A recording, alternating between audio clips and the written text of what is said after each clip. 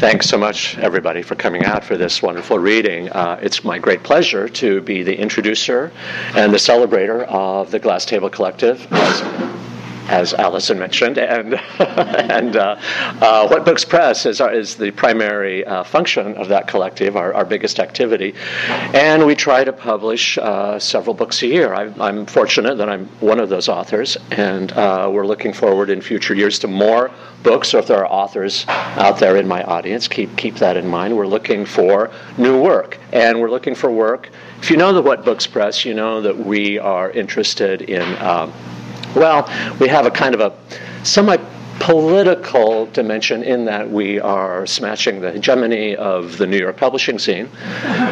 So we smash a lot. We're smashing tonight.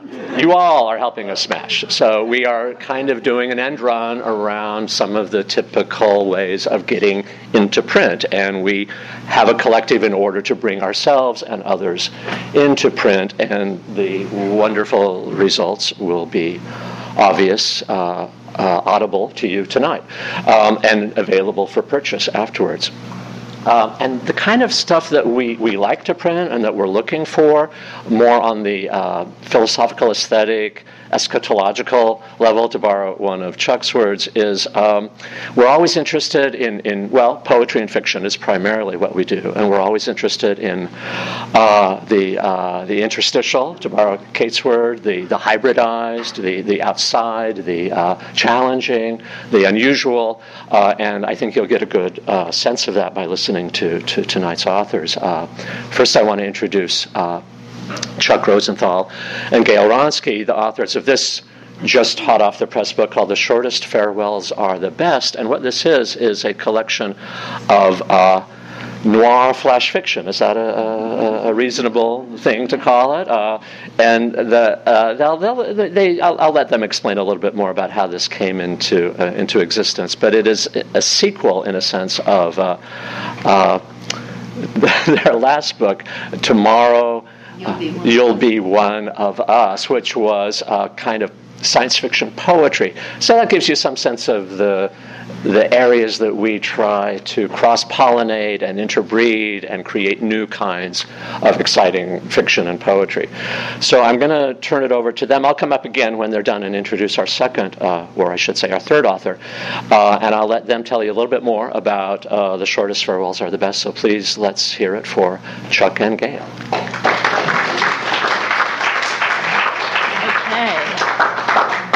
All right. Well, thank you, Rod, and thank you to Skylight Books for hosting us. This is fantastic. It's like the best bookstore around, and so we're thrilled to be here. And we're going to read this book. This is our debut reading for The Shortest Farewells Are the Best. And how this book came about was kind of on the back of how this book came about. Okay, go ahead. So we started staying up and trying to make our minds interesting, and then watching sci-fi movies from the 50s and 60s.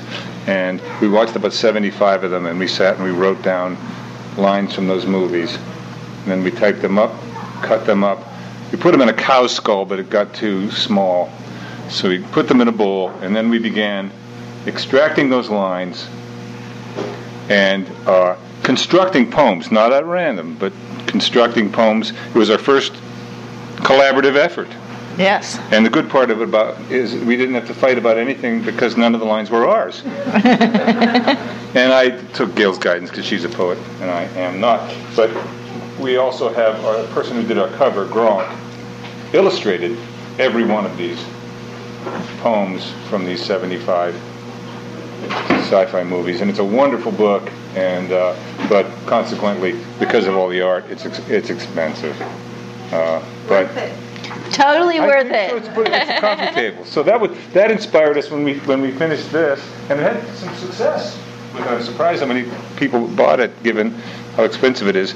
We decided to do the same thing with Noir, but this is not illustrated, and we did fewer of them, some 35, 40s, and 50s. Right. Noir movies, same process. So every line in these flash fictions comes from a noir movie from the 40s or 50s. So if you're a noir... You might recognize some of these, right? We've had people look through this book and say, oh yeah, that's from that movie, So, yeah, it was really fun. And epithet, what is it? Epigram. One of those. Epigram? Whatever. Doesn't go on a grave? Epigram. The cheaper, the crook, the gaudier, the patter, Sam Spade from the Maltese Falcon. I always get all those F's mixed up. Yeah. Okay. Oh, these aren't my glasses. Just a second. I thought all this time I had my glasses on. So all of the covers for What Books are done by Gronk, who even is selling wallpaper now. You can get his art on your wall.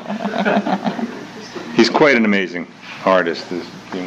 Yeah, and we're like lucky as heck to have him do our covers. So anyway, we're going to start. All right. This is called Where Are They? Out Digging a Grave?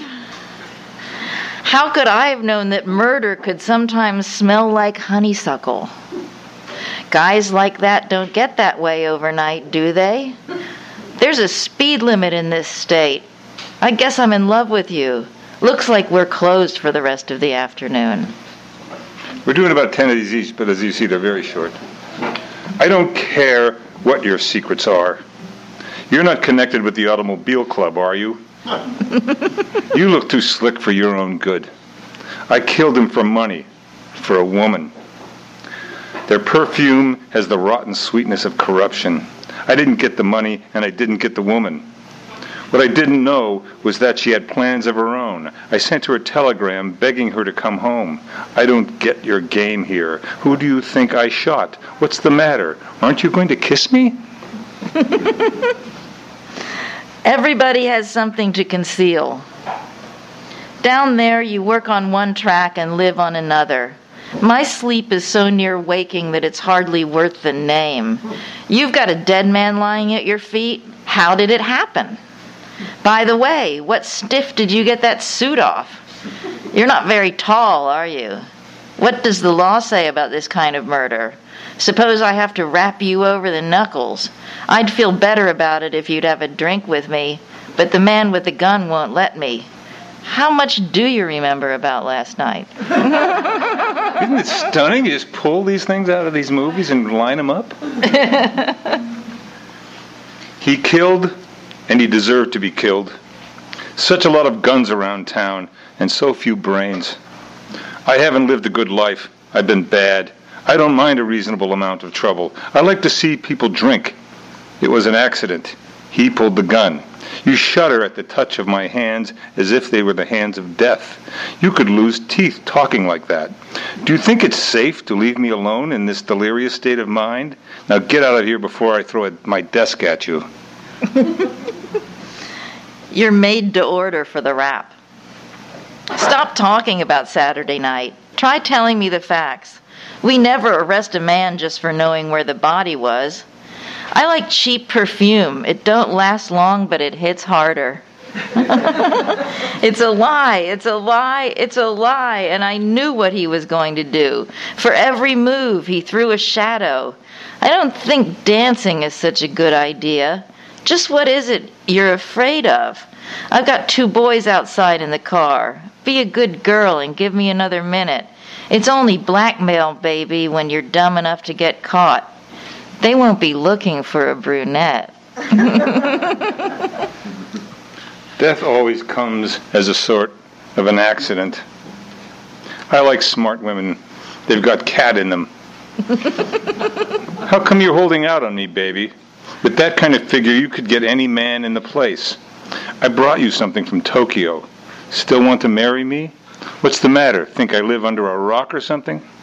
Don't tell me that he's under the sofa, too. I don't know anything about women. Suppose you tell me about it from the very beginning. there's a little bit of wisdom in here, actually, right? Right, especially the gender stuff. Especially, it's cold. He's done things to me I can't even talk about. He was mean when he was drunk. It isn't so easy for a girl drifting around from one job to another. Most women are unhappy. They just pretend they aren't. I was lonely. I couldn't stand my loneliness. It was I you intended to kill, wasn't it? The funny part is it made a great deal of difference. You never knew me. You never bothered to figure me out. Like you said, we better call it quits. You killed my husband, Sam. You couldn't plant enough flowers around here to kill the stench. What was your wife like? Actually, we both have published real books, about 14 or 15 each. I don't know. You could go on Amazon or something.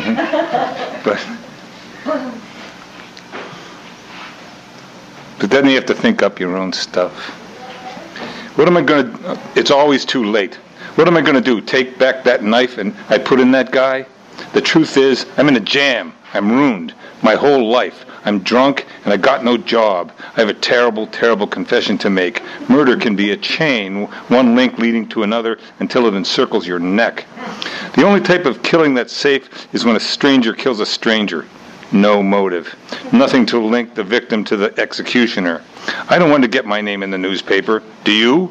Everybody makes mistakes. The wrong job, the wrong marriage. Prisons are bulging with prisoners who wonder how they got there. You know what was going on, so don't go getting holy on me. Lucky girl, living a life of passion and violence. The living room was still stuffy from last night's cigars. The drinks, Polynesian pearl divers. And don't spare the rum. I'm going to drink mine and have a sip of yours. That'll be something different for a change. When I found him, he was dead. I didn't know he was hurt bad. I didn't know he was going to die. I won't be sent back to that dime-a-dance joint, not if I can help it. If you killed anyone, I'd feel responsible. You shouldn't fool around with a married woman. It's not a matter of sex, it's a matter of money. If you've been listening, just forget what you heard. Maybe someday I can do you a real favor. She's a young girl. You shouldn't let her drink so much. I don't like you. I don't like the way you talk, and I don't like your friends. I wouldn't give 2 cents for a dame without a temper. That's what I wanted most, I guess. Somebody decent. The whole thing's wrong from the beginning. I just can't believe it. You, a killer. I don't know how much you love him, but even prison is better than death. At least you got a nice, clean ambulance. It's more than some of us get. My friends call me Kitty. She talks to me just once, and like that, she's dead. Do you look down on all women or just the ones you know? What do these look like? Grapefruit? I'm not married. I have no designs on you, and one drink will do it. This is some conversation we're having. Now I'm supposed to know what I'm talking about. Give him a drink. You heard me. Give him a drink. I'm glad we're getting close to something. It's much better to have looks than brains, because most men I know can see better than they can think. Give him a drink. Is that from Postman? What's the one? Or is that what's the one on they're on the island? Yeah. Bogart and yeah. What's your story? I come from a family that does things. I seem to exist largely on heat, like a newborn spider. I was finally getting in with the real boys. You were in one of those moods that keep me awake all night. You can't buck the system, Eddie. You'll never get anywhere in this town not liking thieves. Look it up in the papers. She was murdered last night. Yeah, dead. It was the act of a sick man with an urge to destroy. Sometimes people are where they can't talk, under 6 feet of dirt maybe. The rat fell out of his chair, and we just left him there. I don't know what I was doing in the same room with him. Tell that to your mother. You look like a quiet afternoon at the tea house of the rising moon. Do you always go around leaving your fingerprints on a girl's shoulder? Not that I mind particularly. You've got nice, strong hands. And then she walked in out of the moonlight smiling, and for months afterwards, corpses were found in the mangrove swamps. You give me any trouble and I'll fill you full of lead. I mean, right? Noir. Those lines. It's in all the movies. Yes. You killed him. That ought to satisfy you. You're no good for anyone but me. Yes, Angel, they're going to send you over. I don't want any part of that cage. Let's get out of this lobster trap and get some salt air. You've been a lot of places, haven't you? Every time I look at the sky, I think of all the places I've never been. I'm kind of sensitive myself. We weren't meant to be happy. I haven't had a good laugh since Johnny was murdered. No guns, no cops, no trucks. Say, I like this. Early nothing. Where have we met? In another guy's dream? I remember he said goodbye. I think he was crying. I'm not used to having my head in the clouds. It was the walk of a dead man. We don't talk about those kind of things around here. Did you watch his face? Maybe this is the face that'll haunt you. Maybe these are the eyes that'll drive you crazy. Every time we get together, there's nothing but trouble. You think I like meeting you like this? If he finds out about us, he'll kill me. What good is money or business to a dead man? Try talking and find out. I was beginning to think you worked in bed like Marcel Proust. Noir movie man. Yeah. Yeah, they said that. A man who can't see that hasn't got eyes. You sure you don't see what you hear? You're like a leaf the wind blows from one gutter to another. Well, if it isn't the laundry man himself, looks like a sex crime to me. I'll take that cigarette now. I'd do anything to save my husband. Anything. Since he was dead, I was glad of it. What was left of the day was like a pack of cigarettes you smoked. It's funny, too, how a kiss stays on, how you can taste it. If he was mean or vicious, I'd have liked him better. I'm not scared, and you know it. You can't do a thing to me, not a thing. You say you loved her in the same breath you say you killed her. You don't love me. You make me homesick for some of the worst years of my life. I guess I'm in love with you.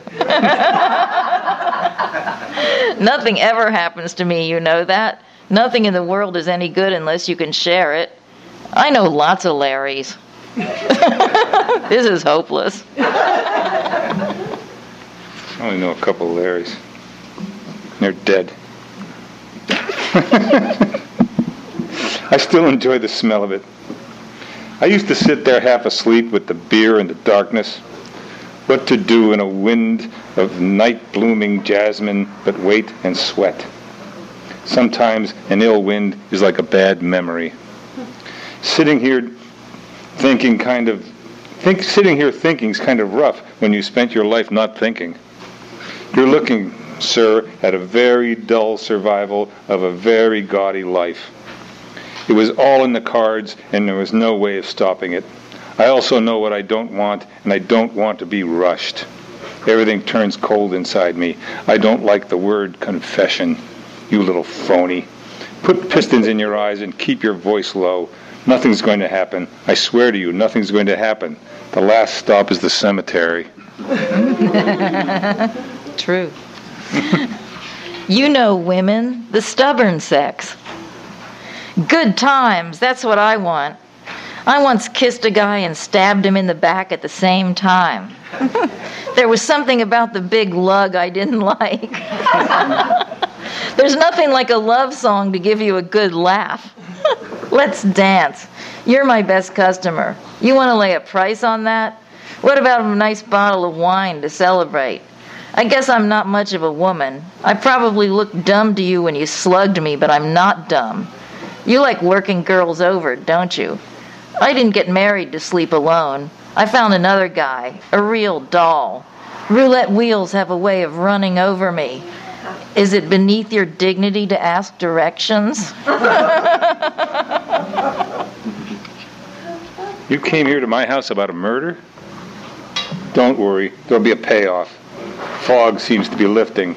Let's go out there and climb a couple mountains. It's practically the middle of the night. What do? Go on singing songs and drinking Ramel's gin fizzes? All these big emotions are wonderful, but they just kind of scare me. Lady, there was a time I could have used you. Trouble is, you always know what you want. You got to leave him sometime, so why not leave him now? We'll have dinner tonight, but not together. Maybe if I was a little bit smart, I'd be a little bit lucky. The dumbest thing you did was kill Pete. It was all in the cards. It was fate. You don't even know what I'm talking about. Okay, and our last one is It's a duet. A duet. Dames, you've heard of them, haven't you? I came down here to ask you to keep my name out of the papers. I never put anything down on paper. I have no feelings for you. I'm annoyed whenever I see you. Is there anything else you didn't tell me? I meant it. I thought you was dead. I'm sorry, I lost my temper. Don't wait up for me. How long should I keep up this uncongenial bar life? How many men can a bullet kill? Is that any of your business? Now I wonder how you don't get into trouble. Would it make any sense if I told you this never happened before? If only we'd met long ago. Go on, shoot. Shoot. I'm enjoying it already. Okay, that's it. Thank you. Yeah. Buy these. They're really cheap.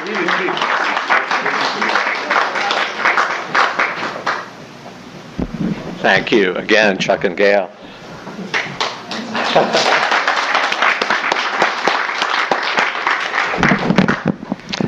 All right, next we have Annette Leddy is going to read from her just published novel, Earth Still. And this is her first novel and the launch of this novel in Los Angeles. And we're very pleased at What Books Press to be the publishers of it. Annette is not a member of the Glass Table Collective, but those of us who were kind of in on the writing of this amazing novel long ago, I'm one of the lucky ones who saw early drafts of this. I think we just knew right away this is the kind of thing that we want to publish. This fits so well into our publishing mentality, our publishing agenda. It relates to science fiction and yet is not science fiction. It appropriates in a postmodern way from the classic science fiction film in the 1950s, The Day the Earth Stood Still, and borrows certain plot elements and certain characters from that, but in such a sly,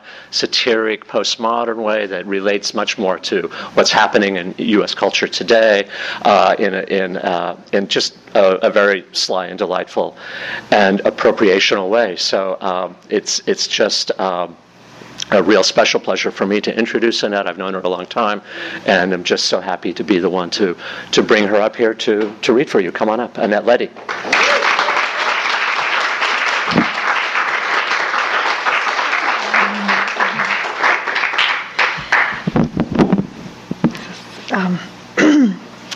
Well, I'd like to thank Skylight Books for sponsoring this reading, and I'd like to thank What Books for publishing the book, and especially Chuck Rosenthal, who went far beyond the call of duty when the New York launch was a little bit dicey, and I really appreciate that. And I'd also like to just thank everyone for coming, and I've known so many of you for a long time, and now that I live in New York, I don't see people very much, but I really miss my LA friends. So I'm going to read the first chapter of this book, but I want to give a little bit of background about the book's genesis. First of all, it began a few years ago when I watched The Day the Earth Stood Still, the 1951 version that I'm sure you've all seen. And I think I had seen it before, but somehow this particular time, it just it really struck me. It really sunk deeply inside, and I kept thinking about it. And I went and read the 1940 short story that it's based on, and then I verso of the DVD, there were the interviews with all the actors and the producer and writer, and I watched those. And somehow between the short story and the movie and the story of the making of the movie, this novel began to grow. And in some ways, you'll see that this is obvious. For example, the characters in the novel have the names of the actors in the movie. So Patricia is, Patricia Neal, and so on. But there are other ways that these sources appear. In the interview with Patricia Neal, she says that when she read the screenplay, she just thought it was hysterically funny. And when the problem she had is that every time someone would say the words "klatu barada niktir," she would burst into hysterical laughter, and they'd have to cut the filming and do the scene over. And she said she found this to be like, that people had so much patience with her because she was just so completely out of control. And when you see the movie, she's very solemn. She's very serious, but now when I watch it, I always imagine this hysterical laughter inside her. So this also appears in the novel. And in the short story, what happens is that a spaceship lands in Washington near the Capitol, and there is a spaceman inside who appears to be dead or sleeping or something, and so they build a museum around the spaceship, and it's like part of the Smithsonian or something. It's people go to visit this, so that also appears in a certain form in this book, in that the main character is a museum curator. And then, of course, my life began to intersect with the movie. I used to walk my dog in Rancho Park, and I read that the filming of The Day the Earth Stood Still was done on the back lot.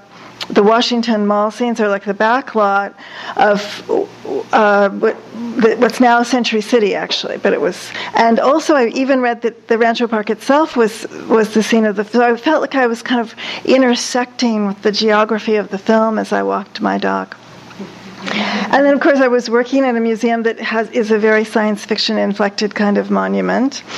And then, as the story began to grow, I began to watch other science fiction films and to read more about art and science fiction. And so, basically, my sources for the book grew well beyond the initial film that inspired it. So, I'm going to read the first chapter. Week 1, Chapter 1, Saturday. Patricia liked the formless feeling of a Saturday. There was nothing she had to do right then, but a number of things she could do when she felt like it. Walk their dog Jack, feed the plants, pay some bills. For now it was pleasant to be sitting with her son Billy at the kitchen table, drinking coffee and eating grapefruit, cereal, and cinnamon toast. She opened her tablet and studied the front page of the Los Angeles Times, which was observing the 2-week anniversary of the arrival of a spaceship on Earth. There was a photograph of a light in the sky and an arrow pointing to it labeled "Spaceship." She thought how it looked like the cover of so many supermarket tabloids she'd seen over the years. A spaceship had really landed.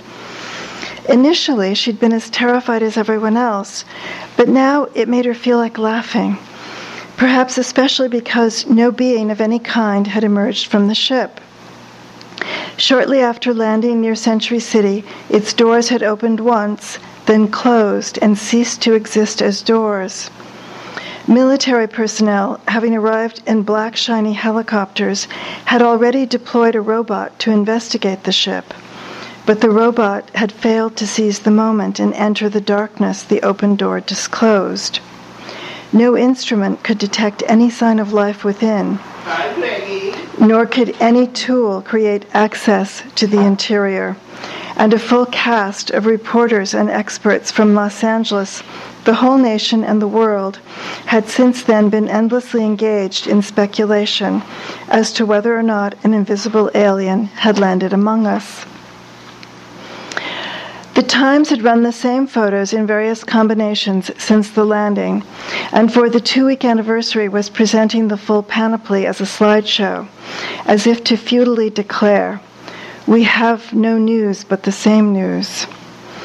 Patricia gazed at a photo of the shiny blue disk, cleverly photographed with the office towers visible in the background, and thought again what a good site the aliens had chosen, a grassy clearing in Rancho Park, which was adjacent to a giant movie studio and shopping mall and business center built in the 1960s to look like the future, with silver buildings that gleamed in the Los Angeles sunlight, including a hotel that curved inward where presidents stayed when they came to town, and a bank of fountains that sprayed vertical lines of water at random intervals, 1 line, then 10, then 3.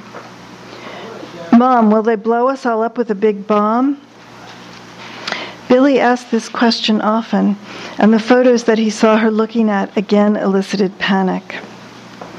She looked in his face suffused with fear, and he reminded her of a cat suddenly attuned to sounds of a predator. His white freckled ears, his reddish hair, his translucent eyelids all seemed a little more perked up than usual. No, sweetheart," she said, "I don't think so. If they were going to do that, they would have done it immediately, before we could even grasp what was happening." "How do you know that?" he asked. "I don't know it. I just feel it," she said, trying to communicate a sense of security to him, and in doing so persuading herself. "I think it's important not to give in to fear right now. After all, our world could be on the brink of a wonderful adventure." "Those people on TV last night, they were crying." "I know, but they've been crying for 2 weeks now. If they weren't crying about this, they'd be crying about something else. I think we should follow the advice of the governor and assume everything is okay until something bad happens. Though he may be a bitter enemy, he may also be a newfound friend. Remember when he said that last night on TV?" Billy was silent for a moment, taking in what she said, biting into a piece of cinnamon toast. He was an 8-year-old boy, just on the cusp of the change, the first move away from her. Not the big move of adolescence, and not even the more measured assertion of pre-adolescence, but the moment when he was just turning toward that future, seeing it looming in the distance like a mirage. The landing of a spaceship overwhelmed him with all the fantasies and dreams of a childhood half past, and the concerns of the complex reality he was opening toward. "Where did he go?" he asked, a tone of wonder replacing fear. "The spaceman, you mean?" "Yes.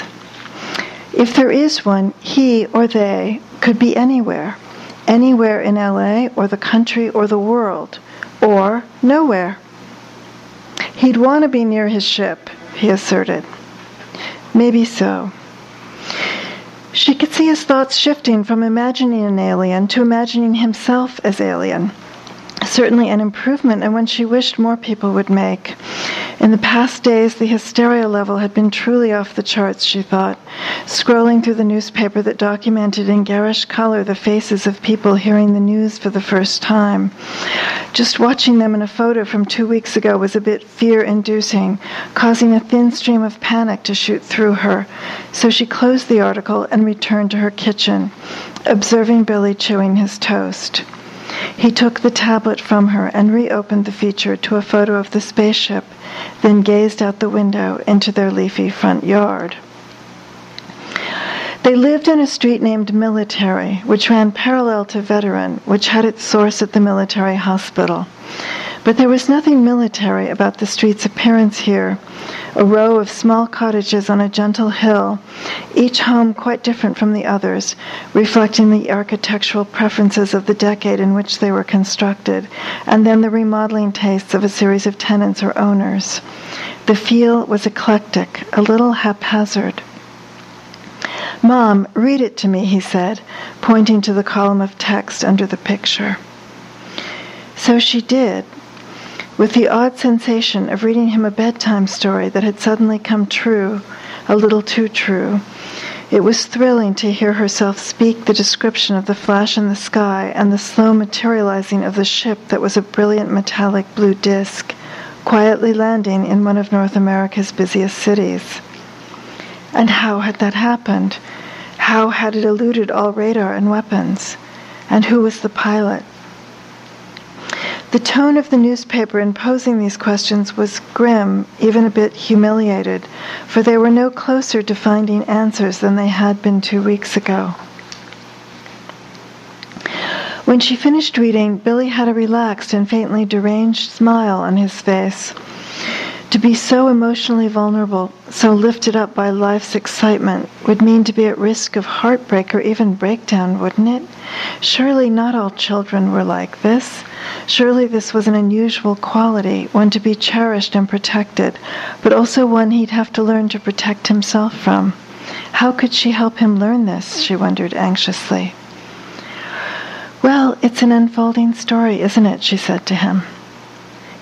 "Mom, can we go see it?" He kept asking this, and she kept having to explain.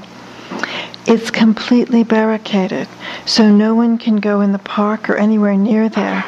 And the people who lived around there can't even go home, remember?" "What about the people who work in Century City?" "They're not going to work for a while. It would make it harder for the military to do its job, whatever that might be." "Will we ever get to go there again?" It was one of his favorite places. He especially liked the toy store there and eating at an outdoor table after they had shopped. When he was a baby, she had pushed him through Century City in his stroller, and she still remembered the time when he was wearing a white terry onesie with blue boats on it, and she had sat on a bench with his little body resting against her chest, and how lovely that had been, just breathing together. "Well, someday," she said.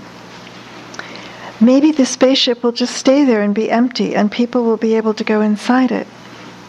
Like a museum," she added, getting up and carrying the dishes to the sink, imagining the alien craft enclosed in a white cube-like building with a foyer at the entrance and an information and ticket desk.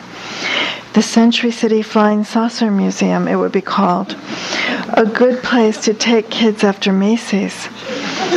They would need curators like her there, and she pictured herself looking through files of clippings from the Los Angeles Times. Then she nudged the story to her mind's periphery. She needed to make a call to Hugh, she remembered. Were they on for tonight or not? They were supposed to go to a movie, but since the landing, movies had seemed so extraneous. What could be more entertaining than an alien invasion? Of course, Hugh might not feel that way tonight.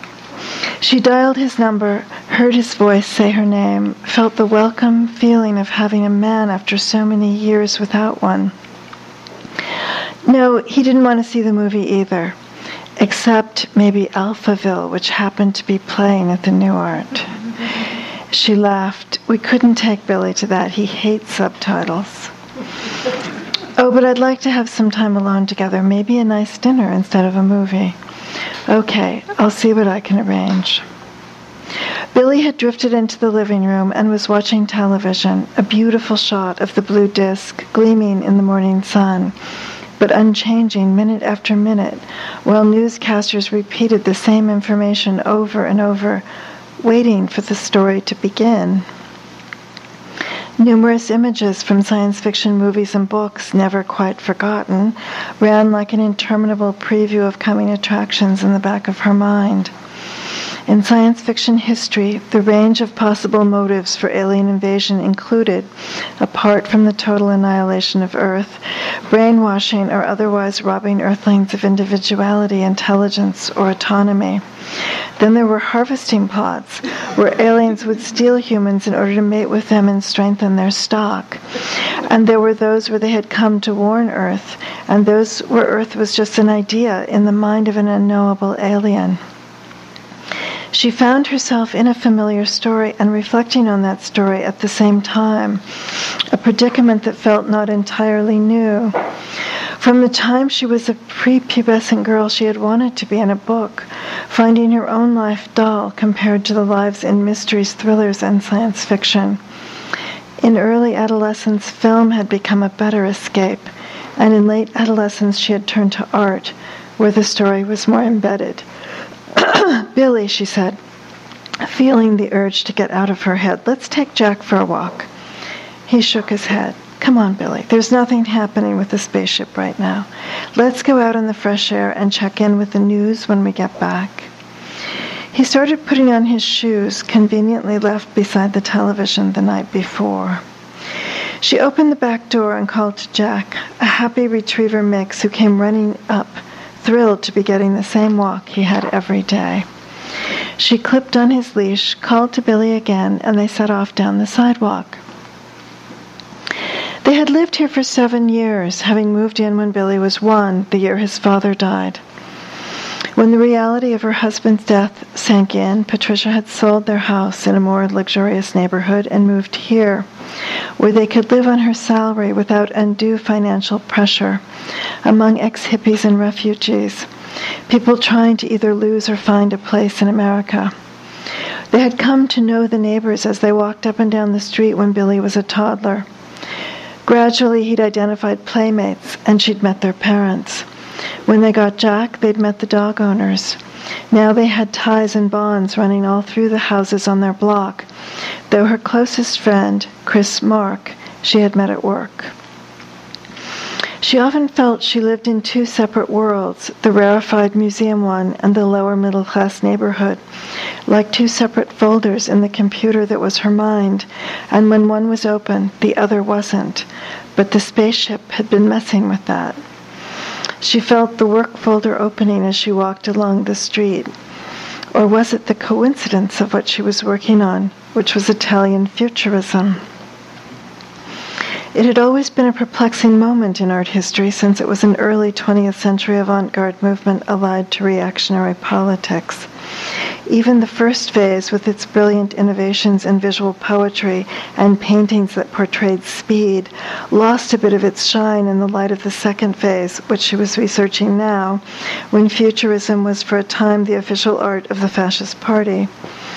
The art certainly grew less complex during this phase and had an especially odd style of work called airplane painting, and that's what kept coming to mind now, the drawings and sculptures and designs of planes, rockets, and machine men, robots in the Futurist collections she'd been poring over. This material had acquired since the landing a prophetic aspect, though there was no evidence of any kind of alien yet, robot or not, a thought that brought her back into the moment of walking down the street on a lovely day with Billy and Jack. Something that gave her a feeling of such contentment that she wondered if walking in another neighborhood, which marrying Hugh would involve, would make her as happy. Maybe it will make you happier, she told herself. But the issue was that her family wouldn't be just herself, Billy, and Jack. It would be holding another person in the group that most defined her. There had always been among them a shadow, Philip's ghost, a present absence, and that's what would be vanquished or replaced by Hugh. A picture came into her mind of a translucent, nearly invisible Philip, erased and filled up with the solid form of Hugh, like tomato juice poured into a tinted blue glass. "Look, Mom," Billy exclaimed, pointing, "new people moving into Carla's house." Carla had been Billy's friend when he was 4 and 5 and 6, but after that the breach had come between them as between girls and boys of a certain age, so Billy couldn't say he was sad she'd moved away. Yet he was, and the feelings had gone deeply underground, or so Patricia understood now as he gazed, heartbroken, at the man carrying boxes from his car trunk into the house. "Doesn't he have any furniture?" Billy asked. "Often that comes later, in a moving van, or sometimes before," she replied, watching the man, exceptionally tall and slender, carrying the boxes as if they contained nothing but air. "Shall we go say hello?" she asked. Billy slipped his hand in hers in assent, and they crossed the street diagonally with Jack leading the way, then stood waiting, a group of 3, by the open trunk in the driveway. The man emerged from the house and approached them, and she greeted him, introducing herself and Billy. He shook Billy's hand, looking in his face and offering a deference that seemed specific to children. Then he turned to Jack, looked him right in the eye, and patted his head, causing Jack to look pleased and assume the expression she always construed as a smile. Finally, he looked at her, his hazel eyes bright and observant, and she had the feeling of having always known him. "I am Rennie," he said. Though he didn't exactly have an accent, there was something foreign about him. Perhaps he was Slavic or of another Eastern European ethnicity. "Where are you from, Rennie?" "From Russia," he said. She nodded, wondering how his English got to be so good, so nearly free of any apparent strain in pronunciation. "We live in that house," she said, pointing, "the pink one." "Are there others in your family?" he asked politely. "No," she replied, "I'm a widow."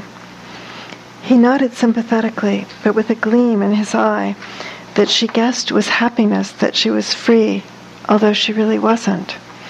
The ruthlessness of his being glad her husband was dead might have angered her or turned her away from another man, but didn't work that way with Rennie because of her prior feeling of having always known him, because of the unusual ease in being with him.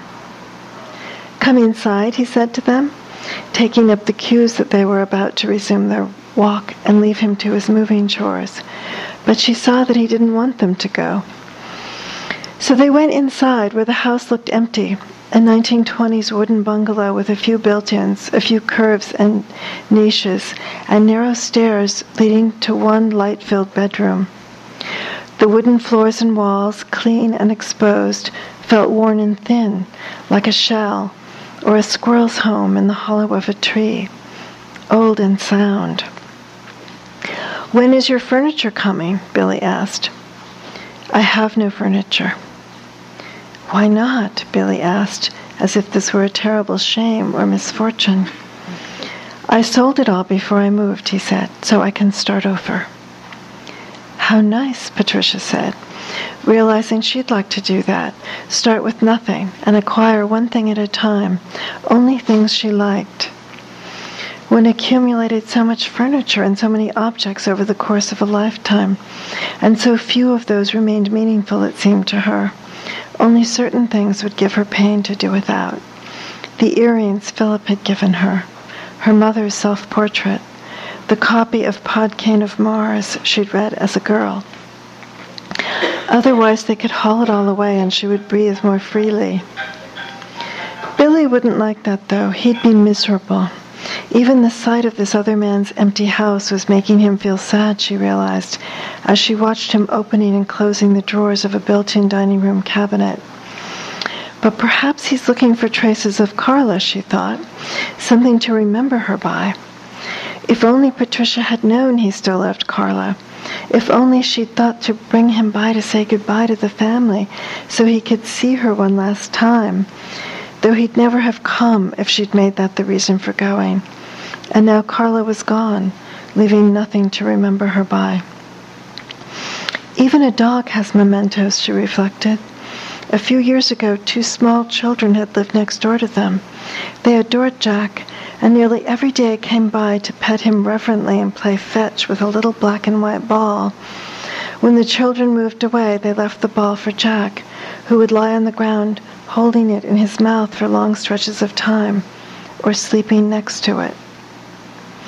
Jack was pacing now back and forth in the hollow-sounding living room, wanting his walk, and Billy had given up finding mementos and instead was apparently reimagining scenes from his past with Carla.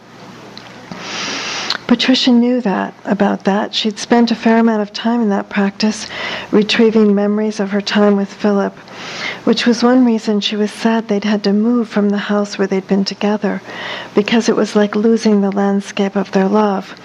But also it was better, had made it easier to relinquish that love to the past. Since then, for 7 long years, Billy had held all her love, and only when he was beginning to turn away did she find herself lonely, feeling the need for someone to bond with. Almost as soon as she had had that feeling, about a year ago, Hugh appeared. Hugh, who loved her emphatically and believed Patricia was everything his mother had never been. Rennie brought another box in and watched them curiously as they were configured in his living room, and she saw how to him they must seem each in his or her own thought universe, and yet in relation to one another like a family. Rennie opened the box and pulled out an object made of tin, a pointed cone with what looked like antennae attached to the tip. "What's that thing?" Billy asked. "A souvenir," Rennie said simply. "We all have them," Patricia said, smiling. "It looks like a prize you won in a carnival." He smiled back at her. "We'll be going now. Jack needs his walk." "I'm glad we're neighbors," he said. "Me too," she said, taking Billy's hand and Jack's leash, and then found herself saying, "Would you like to come over for dinner tonight?" "I'd like that," he replied, with an awkward and pleased smile that went into her like a sliver of light. Patricia and Billy and Jack continued on their walk, and Patricia was dazed. She felt like Dorothy in The Wizard of Oz trying not to fall asleep in a field of poppies. Gradually, the surprising warm feeling subsided, and then she remembered about Hugh and their plan to see a movie or have dinner. She would have to call and change it. She felt a twinge of guilt now and hoped he wouldn't mind.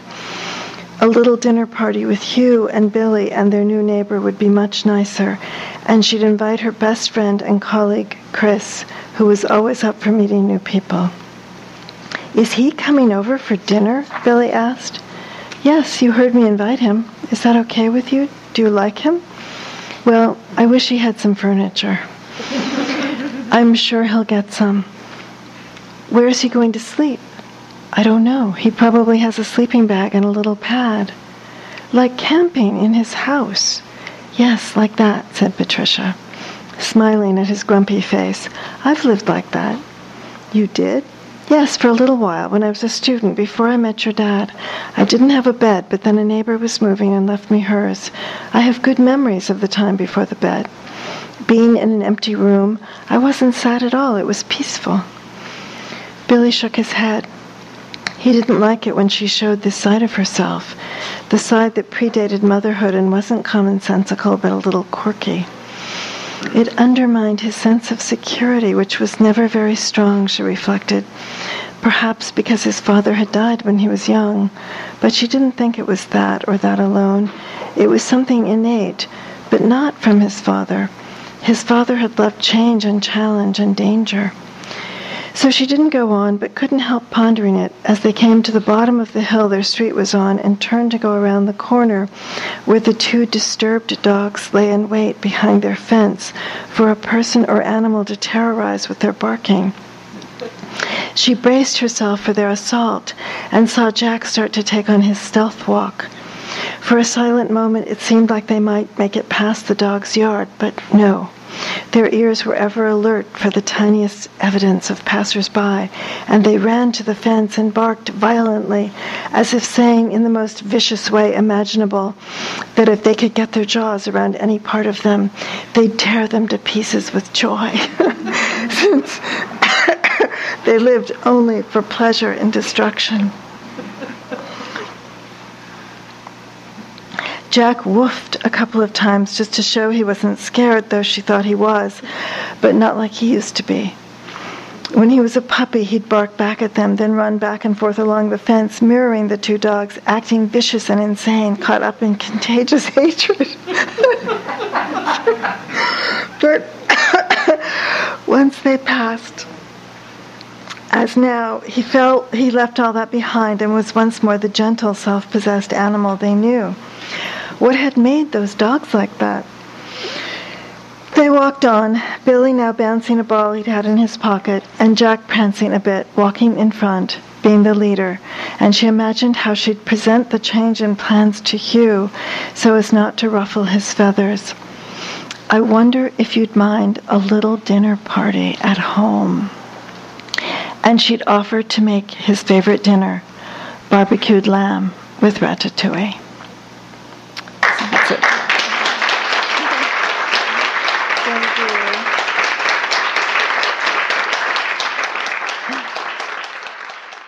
You've been listening to the Skylight Books author reading series. Don't forget you can listen to this and all our other great podcasts at skylightbooks.com. Thanks again for stopping by, and we hope to see you soon.